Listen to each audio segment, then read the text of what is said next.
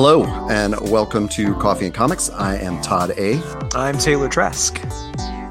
Hello, Taylor. Hey, Todd. It's another week. We were actually, for those of you listening, we were sort of on hiatus last week for a number of reasons. So we're back. We are back again. Yes, we are. We are recording this afternoon. I would say late afternoon is what I'm going to call this. So I'm not drinking a coffee, but my Instagram followers will know that I just had a peach jasmine cold brew iced tea from Coffee Bean and Tea Leaf, which was delicious. Oh, that's right. I saw that picture. It looked really good. Yesterday I had a what was it called? I think it was called a dark iris iced tea at this place called Bad Coffee near my house. And man, that may just turn into my go-to thing of like, have a cup of coffee in the morning, have an iced tea in the afternoon. I'm not sure though. I don't know how that caffeine's going to affect me. How about yourself? I am drinking. I have been on the wagon for coffee this last 2 weeks, so I'm way into it now. I am drinking the 00 blend from the folks at Loyal Coffee here in Colorado Springs. Loyal Coffee, for those of you who don't know, is kind of the. I buy a lot of stuff from Switchback too, as you know, but Loyal is kind of like thought of as like the sort of premium coffee shop down here / roastery. And they have this 00 blend, and its flavor notes are chocolate, stone fruit, whatever that is, and citrus. And you do get, if you make it correctly, you do get glimpses of that. I popped it in a French press, and it is definitely needed right now. So, you can drink coffee in the afternoon and evening. Oh, heck yeah. I mean, I've even drank coffee and have taken a nap directly after. So it's never usually, very rarely does it put me in a manic state where I can't go to sleep. It's like I need it to just kind of get across the finish line most of the day. Yeah, I understand that. So we've done the first part of the name of the show, but what is the rest of our show? What do we do on this show today? Well, Todd, as you know, but for those of you who don't know, Coffee and Comics, Todd and I sit down and we review each a comic or graphic novel that we are reading or are interested in a particular week. We try to find books that you haven't heard of yet, or maybe it's a book that you've had your eye on, but you're just like, I don't know how I can get into this. We cover everything from the big two to a lot of indie trades and a lot of really kind of left of center books as well. We're sort of, I like to jokingly refer to us as like the kids at the end of Reading Rainbow, where LeVar goes, "You don't have to take my word for it," and he cuts to the kids, and we're that only for comics, and we're not kids, but we're young at heart. Yeah, is that too much? No, I think so, and I think I think the only part you may have left out is that we don't know what the other has chosen. That's right. And so I'm about to learn right now. What did you read this week? As I told you before we started recording, I had to look and make sure that I hadn't covered this book already. We've done quite a few episodes, so I'm starting to lose track of what I have and haven't read yet. But this particular book, I have referenced so many times in previous episodes, I think that's where I was confused, and I double-checked and triple-checked, and no, we have not covered this yet. And God help me if I somehow miss it and you laugh at me, then I'll just review it anyway. It is a seminal work. It is by one of the best storytellers in the medium, and it's actually his very, very first book he ever did. I'm, of course, talking about Jonathan Hickman's The Nightly News. Nightly News. Yes. I am a big Hickman fan, as you all know, and this is actually the book that got me into Hickman. Whole cloth. I was loosely familiar with him. I had seen his name in books and things as it relates to Fantastic Four or any of the Avengers sort of spin-off books that he was working on. But this is kind of my first big deep dive into his work. I specifically am going to be talking about the hardcover anniversary edition. Beautiful book. It collects all the individual issues, and it's got a lot of DVD extras at the back. Quite a few. We'll get into those too as I go through it. The series was a limited series. It came out in 2006, ended in 2007. I believe, let me fish through here. I believe it's like 5 or 6 issues altogether. Six issues altogether. Published by Image. And like I said, it was Hickman's very first work. He wrote and did the art for it, which is, when you see it, it's just mind-bending how all of this is like, just, this is his first work. It is unbelievable. I'm gonna be so bold as to call it one of, if not the most astonishing debuts in comics, because it's so jam-packed with stuff. Here's the synopsis. In quotes, "I'm mad as hell. I'm not going to take this anymore. As an act of violence spirals out of control to encompass the entirety of the news media, a cult has emerged from the errors and retractions that have ruined careers, marriages, and even lives. Under direction from their cult master, The Hand, they lead an army of followers committed to revolution, willing to die for their cause." So the whole thing is kind of a giant... What's the word? It's a giant polemic. The characters don't really matter so much. They're almost exclusively archetypes. This entire piece is Hickman's commentary on the news media, on the culture of celebrity in terms of news and information, and also just the culture of cults and conspiracies. And it blows my mind that he did this in 2006, because there's not a better time for this book to be out in the world than 2018. Like, it's prescient beyond belief when you sort of think about where we are now and what he put in this book. I'll give you kind of a quick rundown of the story itself. Where do I start? The whole thing kicks off with an assassination. Somebody in a top floor of a building assassinates a journalist. And everybody freaks out, and more journalists show up to investigate. And are you still there? Oh yeah. Okay, sorry, I just got really quiet. I looked and I was like, "Oh shit, am I just talking to myself?" No. So he assassinates the journalist. Assassinated. More journalists and more news media show up to cover the event, and the gunman starts picking them off too. And it kind of creates this just utter sense of chaos. And you realize that the guys doing the shooting are part of this cult, and they take their orders from this guy named John Guyton, who goes by the Hand of the Voice, or just the Hand.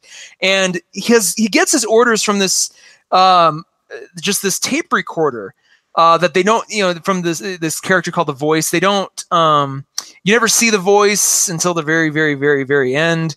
It's a big twist. You don't really get a sense of them, and they don't even know who the voice is. They just get these tape recordings that sort of guide them through, all their missions and what they're supposed to do. So there's kind of this blind faith to the cause that this cult goes through, but their purpose is to completely disrupt journalism and the news media, and then by extension things like politics and economics, but to really just completely disrupt news, completely show it as the farce it is, and how in bed all of these people are with politicians, with business interests, all that kind of stuff.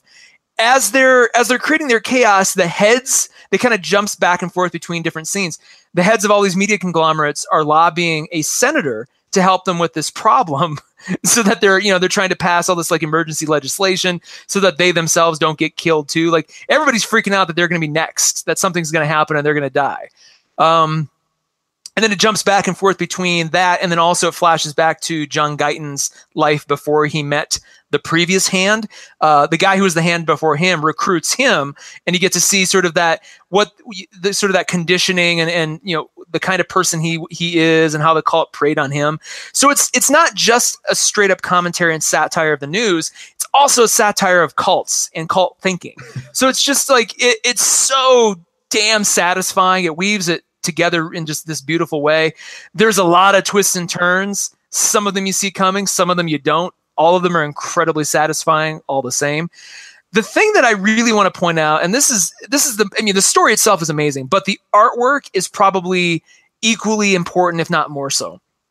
It's the way Hickman illustrated this. He didn't just draw free-form characters and things. He did a lot of photo references.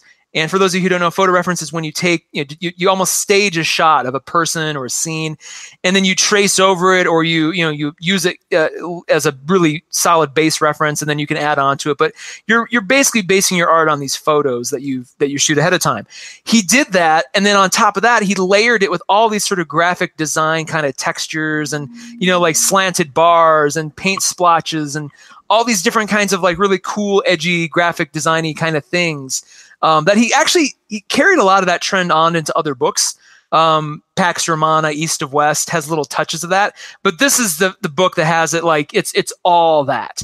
And then on top of that, and probably most interesting, he layers in a lot of infographics that support the statistics of how the story is evolving. So like, for example, I'm trying to find I had it flagged in just a second. I was just looking at one. I was going through a Google image search on stuff. And actually, I just clicked on one when you said that about infographics, because I thought, wait, is this from the comic? Yeah, and they're layered in, right? Like he really subverts the grid structure, and both in terms of just how he presents the characters. I mean, everything is layered. It's very layered. It's not the traditional panels at all. Like every once in a while, you'll see something that kind of sneaks in that's a little traditional, but for the most part, it's it's very layered, very very dense in terms of the information being presented. For example, going back to the infographics, one of the scenes talks about like when the kind of the heads of these media conglomerates meet to sort of talk about how to stymie all this. There's a giant full page infographic that shows Consolidation, the 6 largest media companies in the world. It gives real ones too: Time Warner, News Corp, Viacom. It kind of ranks them. It shows like how much money, what their holdings are, what kind of money they make, just little things like that really flesh out the story, give you the real world sort of commentary of the story itself is fictional, but all of these stats, all this information, really, really good. Another one is shows about the kind of the adverse effects of Ritalin. So they were talking about behavior modification in one of the pages, and it cuts to this infographic that really gives you the harmful effects, how children react to it, just all this stuff. And so you're learning so much as you go, and it reinforces the nature of the story. The color palette is very very muted, monochrome, lots of grays and browns and blues, or grays and browns and oranges. And he uses the color to mainly give you a sense of time. When he flashes back, it reverts into the blues. For the most part, the story is in the oranges, but still very, very, very muted. Very, it's very appropriate for the story being told, because it really lets you just take in the dialogue. There's pages where there's just a ton of speech bubbles just everywhere. So it's he really got into the script of it. I could easily see this turned into as I usually say, a great TV show on HBO or Starz. This could be an amazing, TV movie or 3-part miniseries. I think this is the best format for it, because you're not going to get those infographics as easily. You're just not going to. There's something kind of unsettling about the silence that accompanies just reading it. Like when you see like some guy's talking and he's making this point, and his head just gets blown off. And so you just if you don't hear a gunshot, it's all the more startling when you see, you turn the page and you see that has just happened. So this is definitely the best format for it. But yeah, it's just, again, I can't stress enough how mind-boggling it is. This was Hickman's first entry into comics. This, for some creators, this could be their magnum opus, right? And this was his very first thing. So, well, does he ever use, I got a bunch of random questions. Does he ever use like a traditional panel storytelling in this? A little bit. Every once in a while, something will sneak in. Like I'm looking at a page right now where it's, a 3x3 grid, and it's, it's between two characters, and it's just chock full of speech bubbles. So you'll see that once in a while, but for the most part, it's a lot of layered stuff going on. You'll see like maybe a silhouette of somebody, and then like an action shot layered on top of that, and then a shadow and a little infographic on top of that, and they're all connected. So it's just like his composition is just amazing. And it's, how many pages is this? It's at least, maybe 100 pages, 100 plus pages. So like, the time it must have taken to just lay all these pages out, like look at it. He delves into that into the in the behind the scenes sort of featurettes in the back. He has an entire section on just the process, how he drew it. Wow. How long it took him, how he sort of, he's got different, how he went through different variations of each page, how he really utilized color to tell the story. Like he thought about everything, like, and he went really into the details too. So wow. There's some traditional elements, but this is, and we've seen a lot of, there's been a lot of innovation since this. Doesn't make this any less innovative, but I can't imagine how mind blowing this must have been in 2006. If you hadn't seen anything like this before, it must have just melted your mind because it's so ahead of its time. It's so interesting and just prescient. Like I said, compared to where we are now, think about all the times regardless of where you fall politically or philosophically or ideologically, like this is very relevant in the world we're living in right now. So just from that standpoint alone, it's worth picking up. But yeah. Yeah, you have talked to me about this book, and you probably maybe mentioned it like a couple times, like in passing. I don't think we've ever done a big dive into it because I've certainly not looked at this art before. And I know you had described it to me as like the graphic design element. Mm-hmm. And what I imagined at the time when you were telling me about the story and the graphic design elements was like there would be sort of a traditional panel story, and then there would be maybe a splash page that was a graphic designed page. But it is so completely like woven into the whole, like every page that I'm looking at has those graphic design elements, and like it's nothing like, it's not all infographics, but it's definitely not a traditional comic format, even though it looks, like you said, like this does look like the perfect medium for this. It's just, like one thing I would note is that the sort of the speech bubbles are all sort of round edged rectangles. So they're not like, superhero bubbles. And then the type inside it is pretty clearly like, computer type. It's not, it's not done in that way that's meant to look like handwriting at all. Yeah. There's no lettering in this book. And it kind of reminds me of that that style of this comic book or comic strip that ran during the Bush era called Get Your War On, where it was just always this like these two guys talking on the phone like in a office setting. It was just sort of 3-panel strip sort of format, but clearly like just created and designed on a computer. And so but it's not that minimal. In other words, Nightly News is not that minimal, but it does make me think like that, that was approximately the same era as this, because we're talking about, 2004 to 2008 or however long that strip ran. And, Hickman would have surely been aware of it. And it kind of fits into that visual language of the time. But yeah, this is like fascinating to hear you talk about it, because again, I can't believe that Hickman, like on one hand, it's like, oh man, Hickman has so many books that are about sort of like cults and, and media and fringe groups. And those are all things that I'm really interested in. And I can't believe I have read so little of him. Oh my God. I'm glad you mentioned that, because we recently, in a previous episode, reviewed Black Monday Murders, which is a Hickman joint with another artist.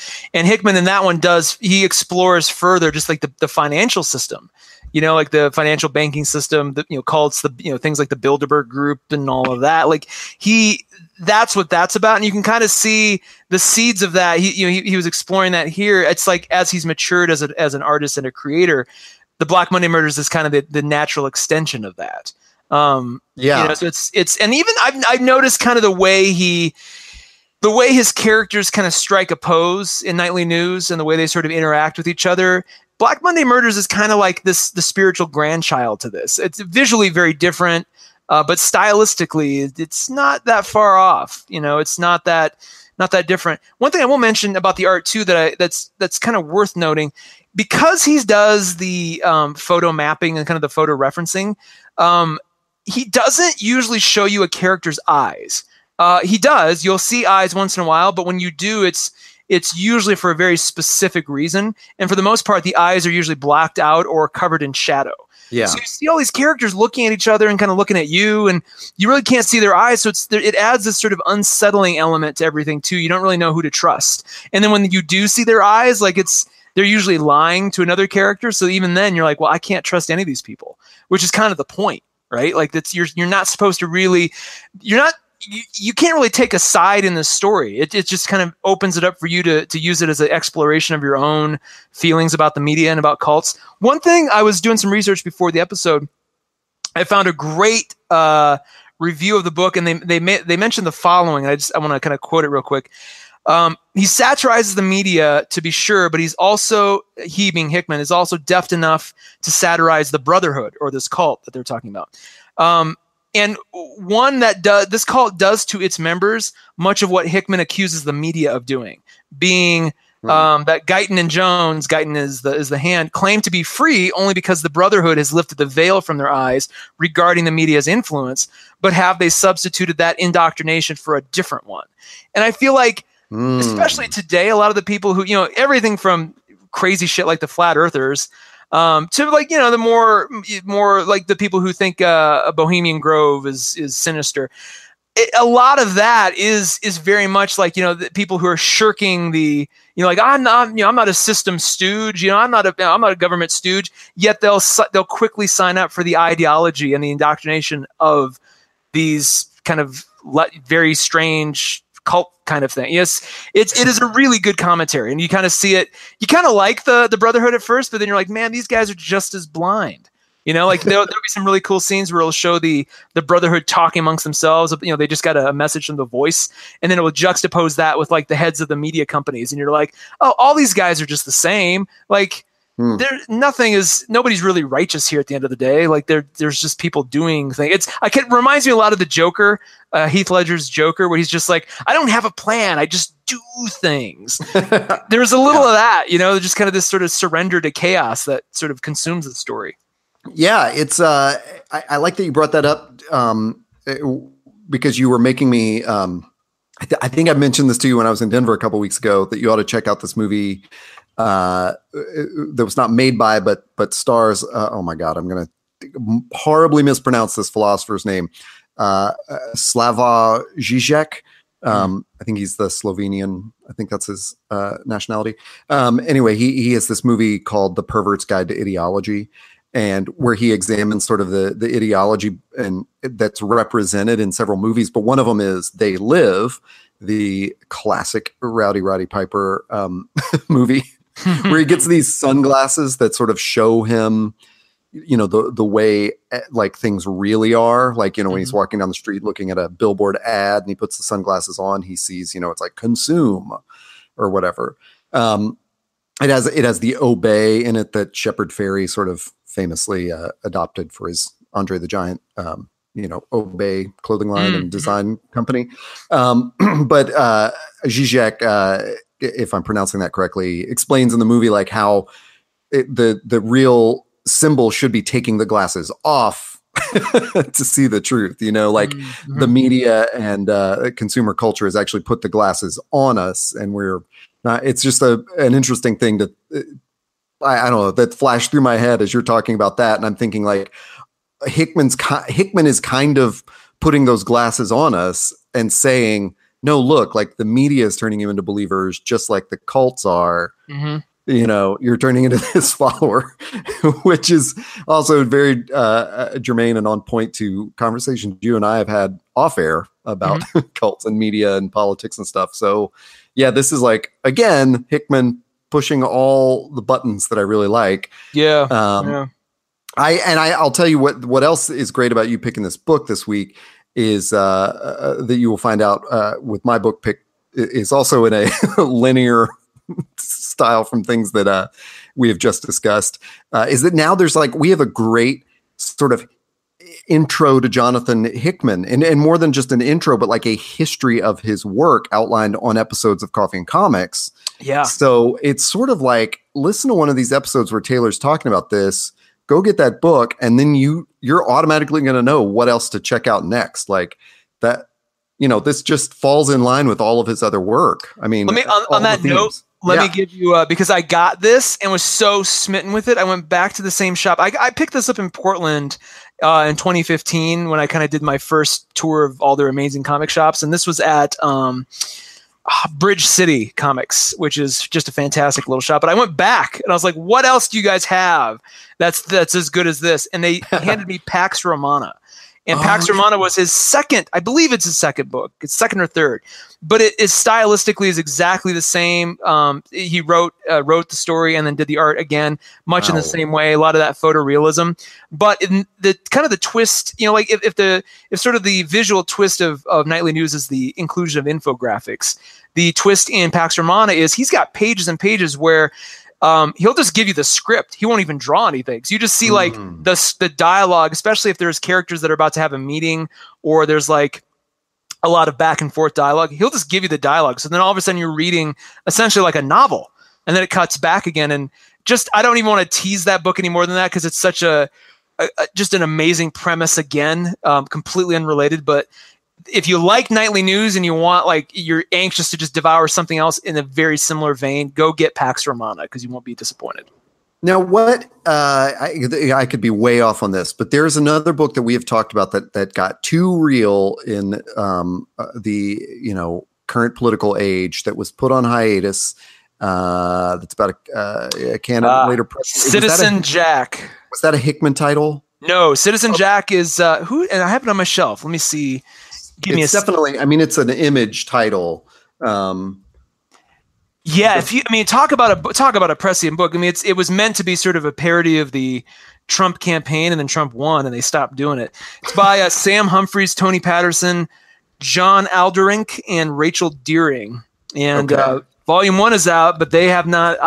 Funny enough, I tweeted them because I was like, "Man, are you guys going to keep this going?" And I got a response back from one of those folks going, I think they were sort of scared that they sort of chaos magicked their way into like the Trump presidency. And I'm just like, they're just kind of like, well, we're not. It got too real. We're done. And if you know anything about the book, you can kind of see why they'd say that. But it was just, I got a little bit. I was just getting that confused with Pax Romana, which I was also frantically Googling as you were saying that. But what also is appealing to me about Pax Romana and Nightly News now is knowing that they were like intentionally limited series, Yeah. Yep. Which is a thing that's a little bit overwhelming about getting into Hickman via East of West, which is good. I mean, that's my problem. It is beautiful, and I love the story, and I want to read it all, but there are so many volumes and they're almost done. It's like, okay, when this is over, I'll get into it and it won't disappoint me. I think I've produced this this anecdote before, but it's like when I started listening to the Smiths, they had already been broken up for several years, and a friend was like, well, they'll never disappoint you. That's a great point. Yeah. It's like, for Nightly News and Pax Romana, like, you're not going to be disappointed. And East of West, we're, man, how many volumes are they through that they have not disappointed yet? So they're up to their 11. Third omnibus, year 3. So yeah, it's that's that. But in some ways, East of West is just a giant version of this, where there was always going to be an end point. He wasn't just going to do it. East of West is not like Savage Dragon, where he's going to be doing it in 10, 20 more years. Like, there's an end game to that book, and we're almost there. So yeah, but this is a great example of just a really nice consolidated piece of work. I mean, you get a sense of his brain and his point of view as an artist as soon as you put down this book. Like, and again, you want more. You're just like, what else does he have that's this good? Some of his other stuff isn't, especially early on. Is it Red Wing or no? Red Mass from Mars. I kind of had hoped would be a little bit better than it was. Still interesting, but this, I mean, if you want. Talk about an artist that just hit the ground running, and then none of this is disappointing. So yeah, pick up the Nightly News by John Hickman, and like I said, I highly recommend getting the hardcover anniversary edition. You will not be disappointed. Awesome. And I would imagine in the hardcover is where you're going to get all those DVD extras, as you call them. Yes, absolutely. You get the entire script of issue 1. You get a bunch of pages on his process. He even gives you like the Pantone colors and things that he chose and why, and talks through it. So if you're even curious about the craft of comics or the craft of graphic novels, like this is incredibly instructive. And just like such a really good little, I mean, like it enhances, as most of these DVD extras do, especially when we reviewed Vision. Just all of this enhances your appreciation of the story. You don't have to read them before you jump in, but after you're done, it's really nice to kind of bang through this and get a sense of exactly what he was going through when he wrote it. Well, awesome. This is another Hickman book I've got to add to my list. In keeping with the theme of like through lines for the past few episodes. Mm-hmm. And also with what you just mentioned about having an end in sight, I have done something different this week, and I'm not talking about a specific trade or even a specific arc, well, in the larger sense of a story, but just the ending of an arc, which is that Jane Foster finally fell in battle as the mighty Thor, and they have ended their run with Jane Foster as Thor. And so I had, knowing that was coming, I had grabbed issues 704, 705, and 706, and which is the end of her run. And then there was a special one-off called At the Gates of Valhalla, which had 2 short stories in it. And I picked that up. And then I just, in reading them all, I went, hey, actually, this is probably enough to talk about this book and how it's wrapped up. And especially because I've talked about the Unworthy Thor limited series recently. And of course we mentioned Thor on the Infinity Gauntlet podcast. So yeah, that's what I went with this week. So my, a little background on that is I've definitely mentioned when Marvel did this, again, forgive me, I am not the super detail nerd on all of this, but back, I guess, in 2015, Marvel had launched several titles where major characters changed. That was when Sam Wilson became Captain America, where X-23 became the new Wolverine. Miles Morales is Spider-Man? I don't know if that was included in that. Yeah, boy, we should get a Spider-Man expert on this, because I as far as I know, I think now there's at least like how many Spider people are there? I don't know. I think Peter Parker's still Spider-Man, and Miles is like another Spider-Man. Spider family. It's kind of it's analogous to the Bat family. There's just so many own Bat family. Yeah, Spider, Gwen and Silk, and anyway. Sorry. So at that time, Jane Foster picked up the hammer, and so they had put it out. I think it was a separate title from Mighty Thor. Okay. And it was called The Goddess of Thunder. And I had read and probably talked about volumes 1 and I think volume 2, on our show, which, yeah. Sorry, I'm trying to check that to make sure it was. So it looks like that title was called Thor, The Goddess of Thunder. Okay. And the first volume was really about this mystery of who is this woman that is now Thor, and it was also the anger of Odinson at not having the power anymore, and sort of, it was obviously it was origin focused, but they planted these seeds that have now run through 5 or 6 volumes of trade paperbacks, and it is so gratifying to see the end of this. And true confession, I kind of tuned out when it turned into the Mighty Thor and Jane was just the canon Thor, like running through the normal Mighty Thor comics for however many issues that was over the past 3 years. I saw her in a couple of comics. I just didn't, I knew like, hey, I can't jump in midstream here. I saw the origin. I'll have to check in later, kind of like East of West. And it is, but they planted these seeds in these in those first Goddess of Thor books about one we've talked about before, which was the wrinkle for her is that Jane Foster is battling cancer, and that every time she picks up the hammer, she has all the power of Thor, but it undoes her last session of chemotherapy because it's like, her body transforms or something. So actually being Thor is killing her. So in this final battle, which is against this monster called Mangog, which is just a giant monster. And of course, because I jumped in at 704, I don't really know why they're battling this person. But it starts with her in the hospital in 704, issue 704, and sort of there is a flashback to her mother's death, and then a flashback to her father's death. And there's this, really short and simple story of how she doesn't believe in God or gods, she thinks she's alone in the world. And, and then that's just sort of woven through there. But it also, when it opens up and you see a woman in a hospital bed with a scarf around her head, I automatically assumed like that's Jane, but it wasn't. It was, it's her mother in that scene. Oh, okay. And so you're sort of piecing it together. And then again, I don't know if they explored this in the last several volumes, but they wrap up this mystery of how the hammer got lost by Odinson and how, Jane Foster managed to pick it up. Like it's really weird. You're sort of like, why was she ever on the moon and able to pick up this? It's like, what a goofy thing to happen. And that is wrapped up here. Is it a satisfying conclusion? It is. I everything about this was very satisfying.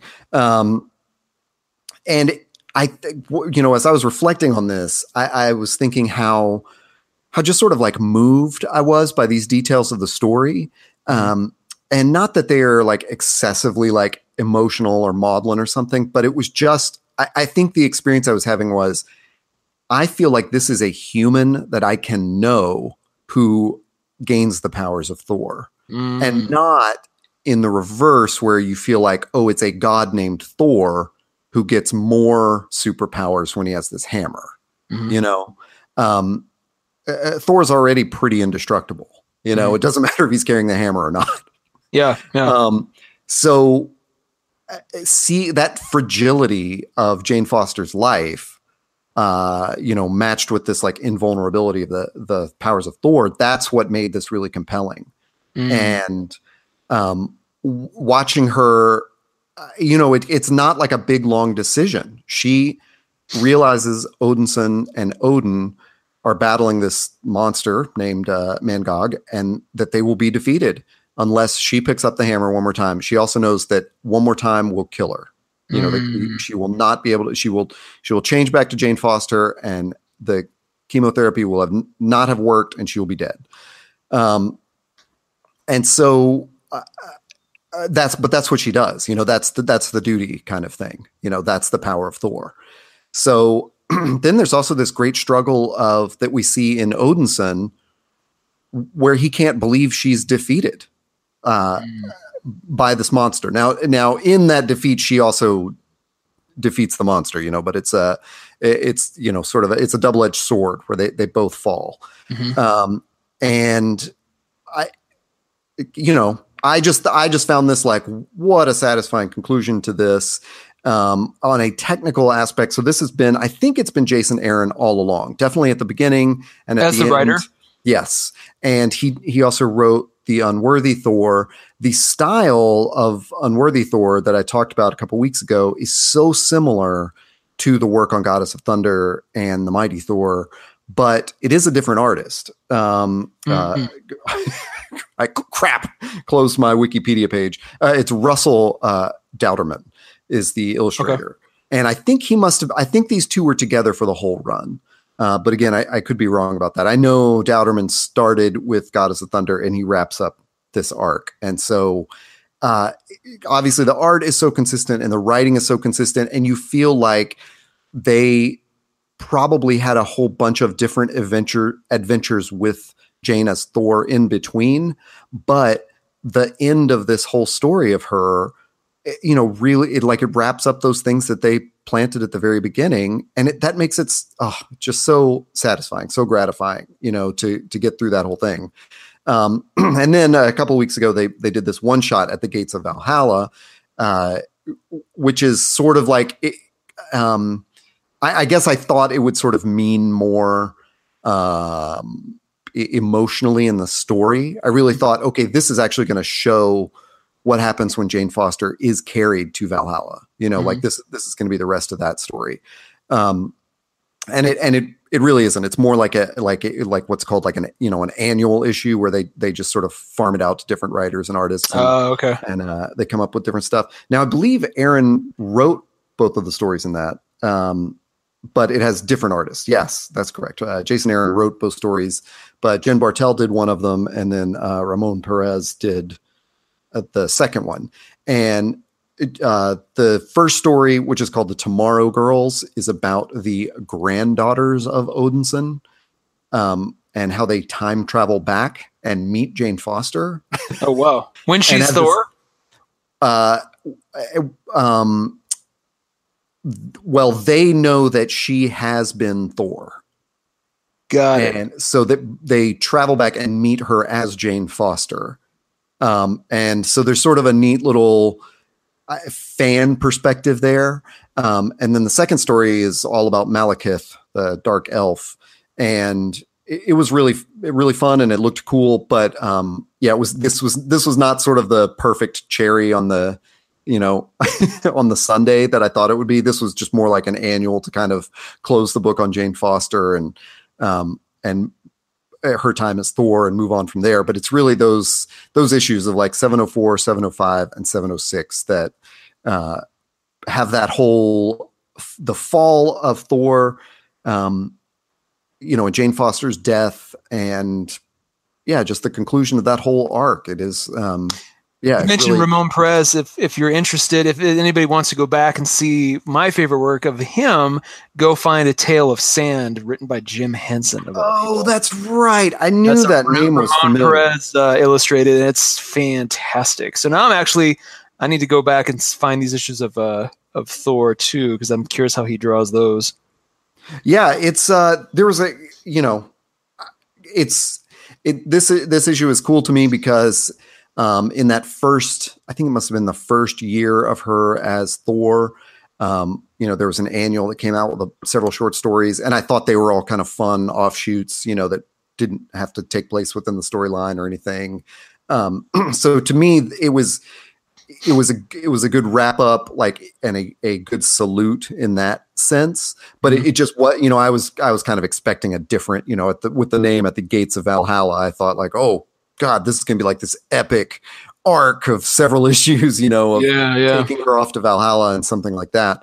I'll say there's like a little twist that I don't want to spoil in the ending of the canon arc of the fall of Thor. But even that twist, it could kind of go either way. Sometimes you get those twists where that's just sort of a groaner of a twist, like, of course, but just the way it was presented, I went, I get it. Like that was a good way to do that and sort of wrap up this story. So I hope that's not super unsatisfying for me to say that in that way, but it just my point of I read these 4 issues and thought, this is a perfect little story on its own. So is how do they play up her sort of self-sacrifice? She joins in because she knows Thor, the real Thor and Odin aren't going to win. How do they play that up? Do you really feel the emotional impact of that? I'm curious how that was staged. I think so, because now the difficult thing here is that I knew this arc was ending, and I knew I was going to go get it, and I grabbed them in reverse order. I had missed 705 the week it came out, and my shop was supposed to get reprintings of it, and they never did. And so I bought that on Comixology. So I do not have it open in front of me to refer to, so I may be naming the issues incorrectly. But 704 sets up that short arc in such a good way that the sacrifice feels better during the battle, because it really works as like a 3-act play. And again, I don't know if something happened in like 702 and 703 where the battle with Mangog was established. That may be the case, but if you just read these three as a 3-act, it's like she's already in the hospital and struggling with her cancer. And 704 has those flashbacks to like, you know, her mother's death and her father's death and when she met Thor and when she said this to Thor. And it's like, there's a couple of little flashback scenes where it's really established like where these characters are in the universe emotionally. And then 705 gets to be like the big, there's a bunch of action in 704 where it's just Odinson and Odin battling the monster, but 705 gets to be that sort of action set, you know, it's like the act 2. And then 706 is really, I mean, the cover is like almost all white, just Jane bald with the hammer like on her chest and that inscription on it. So, you know, when it opens, Thor has fallen and she is lying on the moon surrounded by several Asgardians. And, you know, we're at that moment in the story. I see. Okay. So it's, I feel like, you know, when you talk about that sacrifice that she had to make in this battle, I think 704, you know, it does that thing that comics are supposed to do. It shows, it doesn't tell. So it shows these flashbacks of like how we got here emotionally with Jane Foster, you know, how she went from an unbeliever to believing sort of in herself and in, you know, Thor Odinson and here it is. And she just, you know, it's like I said, it's a real automatic choice when she realizes they're going to fall without her. And if they fall, it means like the end of all these, citizens of Asgard. So she has to step in and do it. So, yeah. I have a couple of the volumes of the Mighty Thor that I grabbed during that crazy Comixology sale that we mentioned a few episodes ago. Mm-hmm. So now I'm just even more excited to go back. This is kind of like your version of like when you just flip to the end of a book or Netflix viewing where you watch the first episode and the last. I've kind of got those bookends. So now I can go back and just read the shorter arcs in between and not feel like I'm, you know, missing out on anything. Well, I want to go back to the episode where you first introduced this, because I know you were sort of excited about back when we did the Todd and Taylor show, more as a kind of a just, you know, kind of a potluck sort of show. We did a coffee. We sort of did a comics review. I remember you talking about the Jane Foster Thor, and I've seen her pop up. I think we even mentioned she pops up in that Vision book too, because they sort of keep that in canon as well. So like, it's just it's such an interesting premise, and I know that when it first launched, it wasn't clear that it was Jane Foster because the way the female Thor is presented, she's got like the helmet that covers her eyes. Yeah, she's bulkier. It's kind of like Adora turning into She-Ra. You know, it's not entirely clear. To borrow a He-Man reference again, but yeah, it's really cool to see this conclude. And now that it has concluded, I'm going to kind of do the east to west thing that you talk about, which is like I think I might jump into this now because it's like I see the end point. I would also say again, accepting that I haven't seen this whole arc because a whole arc is usually 5 or 6 issues.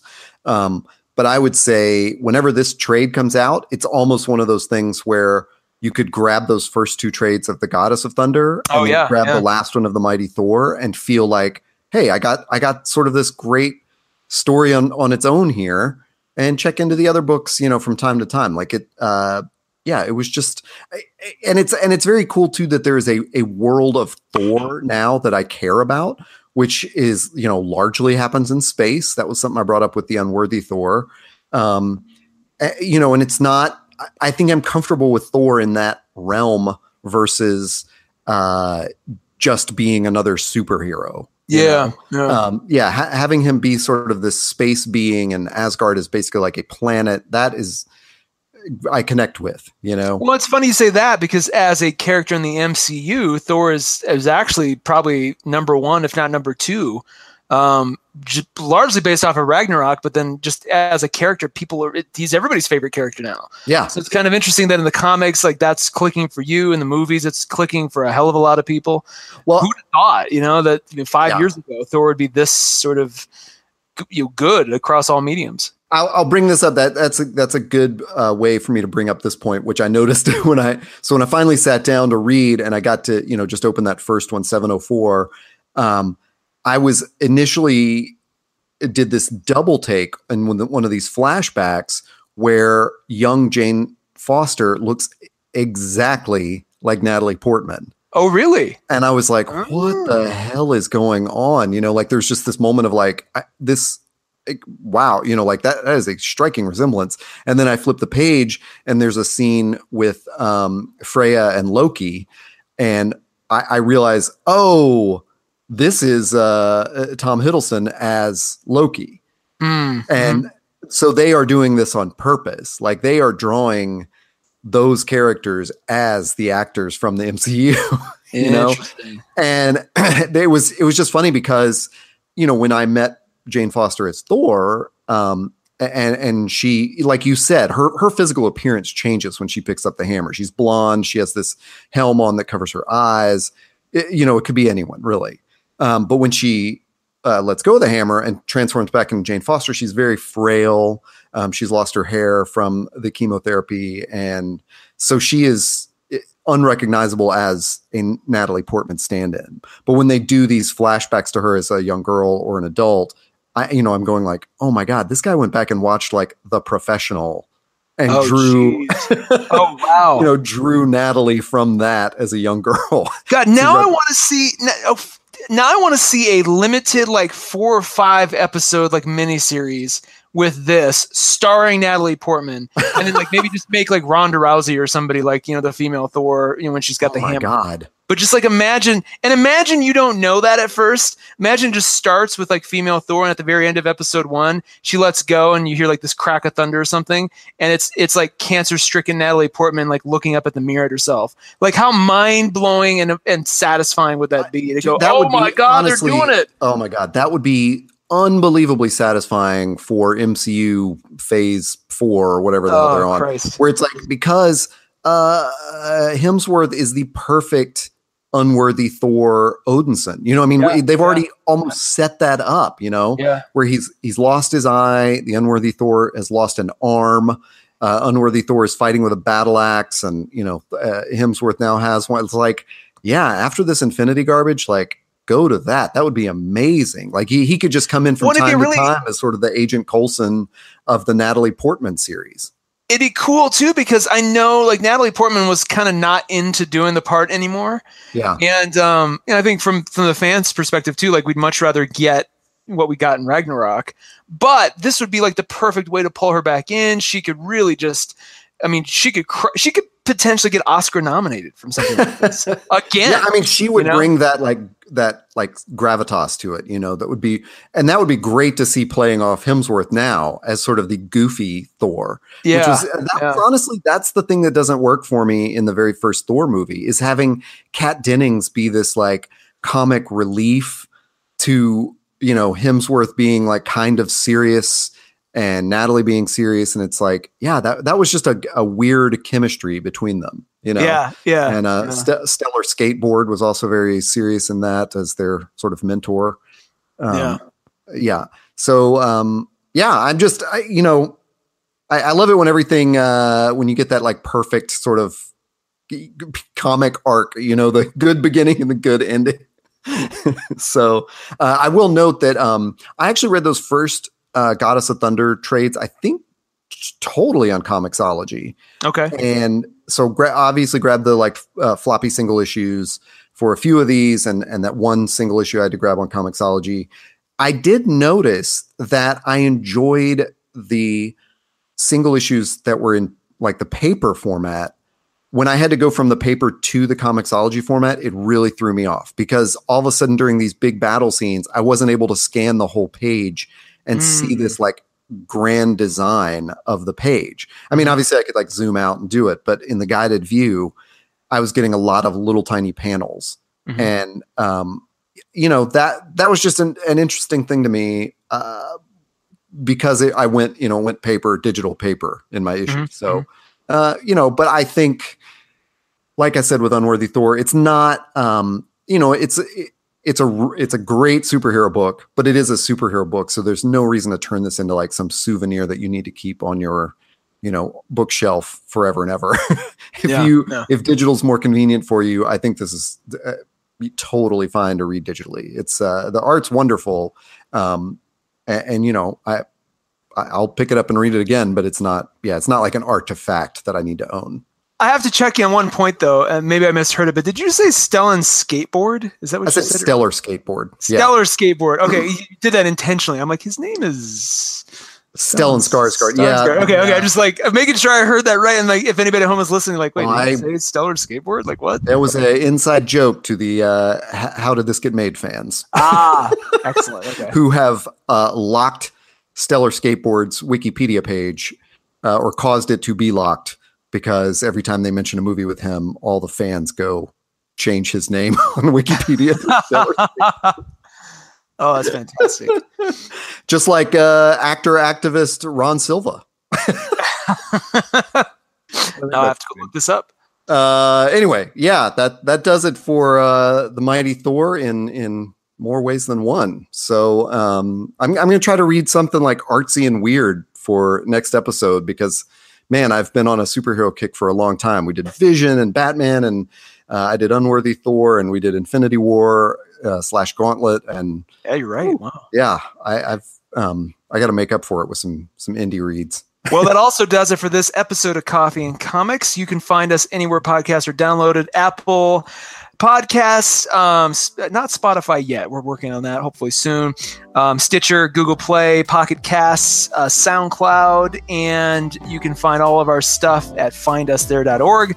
Also search for Coffee and Comics on Instagram, Twitter, all that kind of stuff. We usually post quite a few pictures and notes and things like that. You can find me on Twitter. I am by Taylor Trask, same handle on Instagram. And where can folks find you? I am Hey Todd A. All places. All places. So check us out. Download, tell your friends. If you liked the episode, let us know. Give us a shout. If you didn't like the episode, really let us know because we love having arguments and, and all that good stuff too. But yeah, it's been great. It's been fun. We'll see you guys next week. Yep. Catch you later.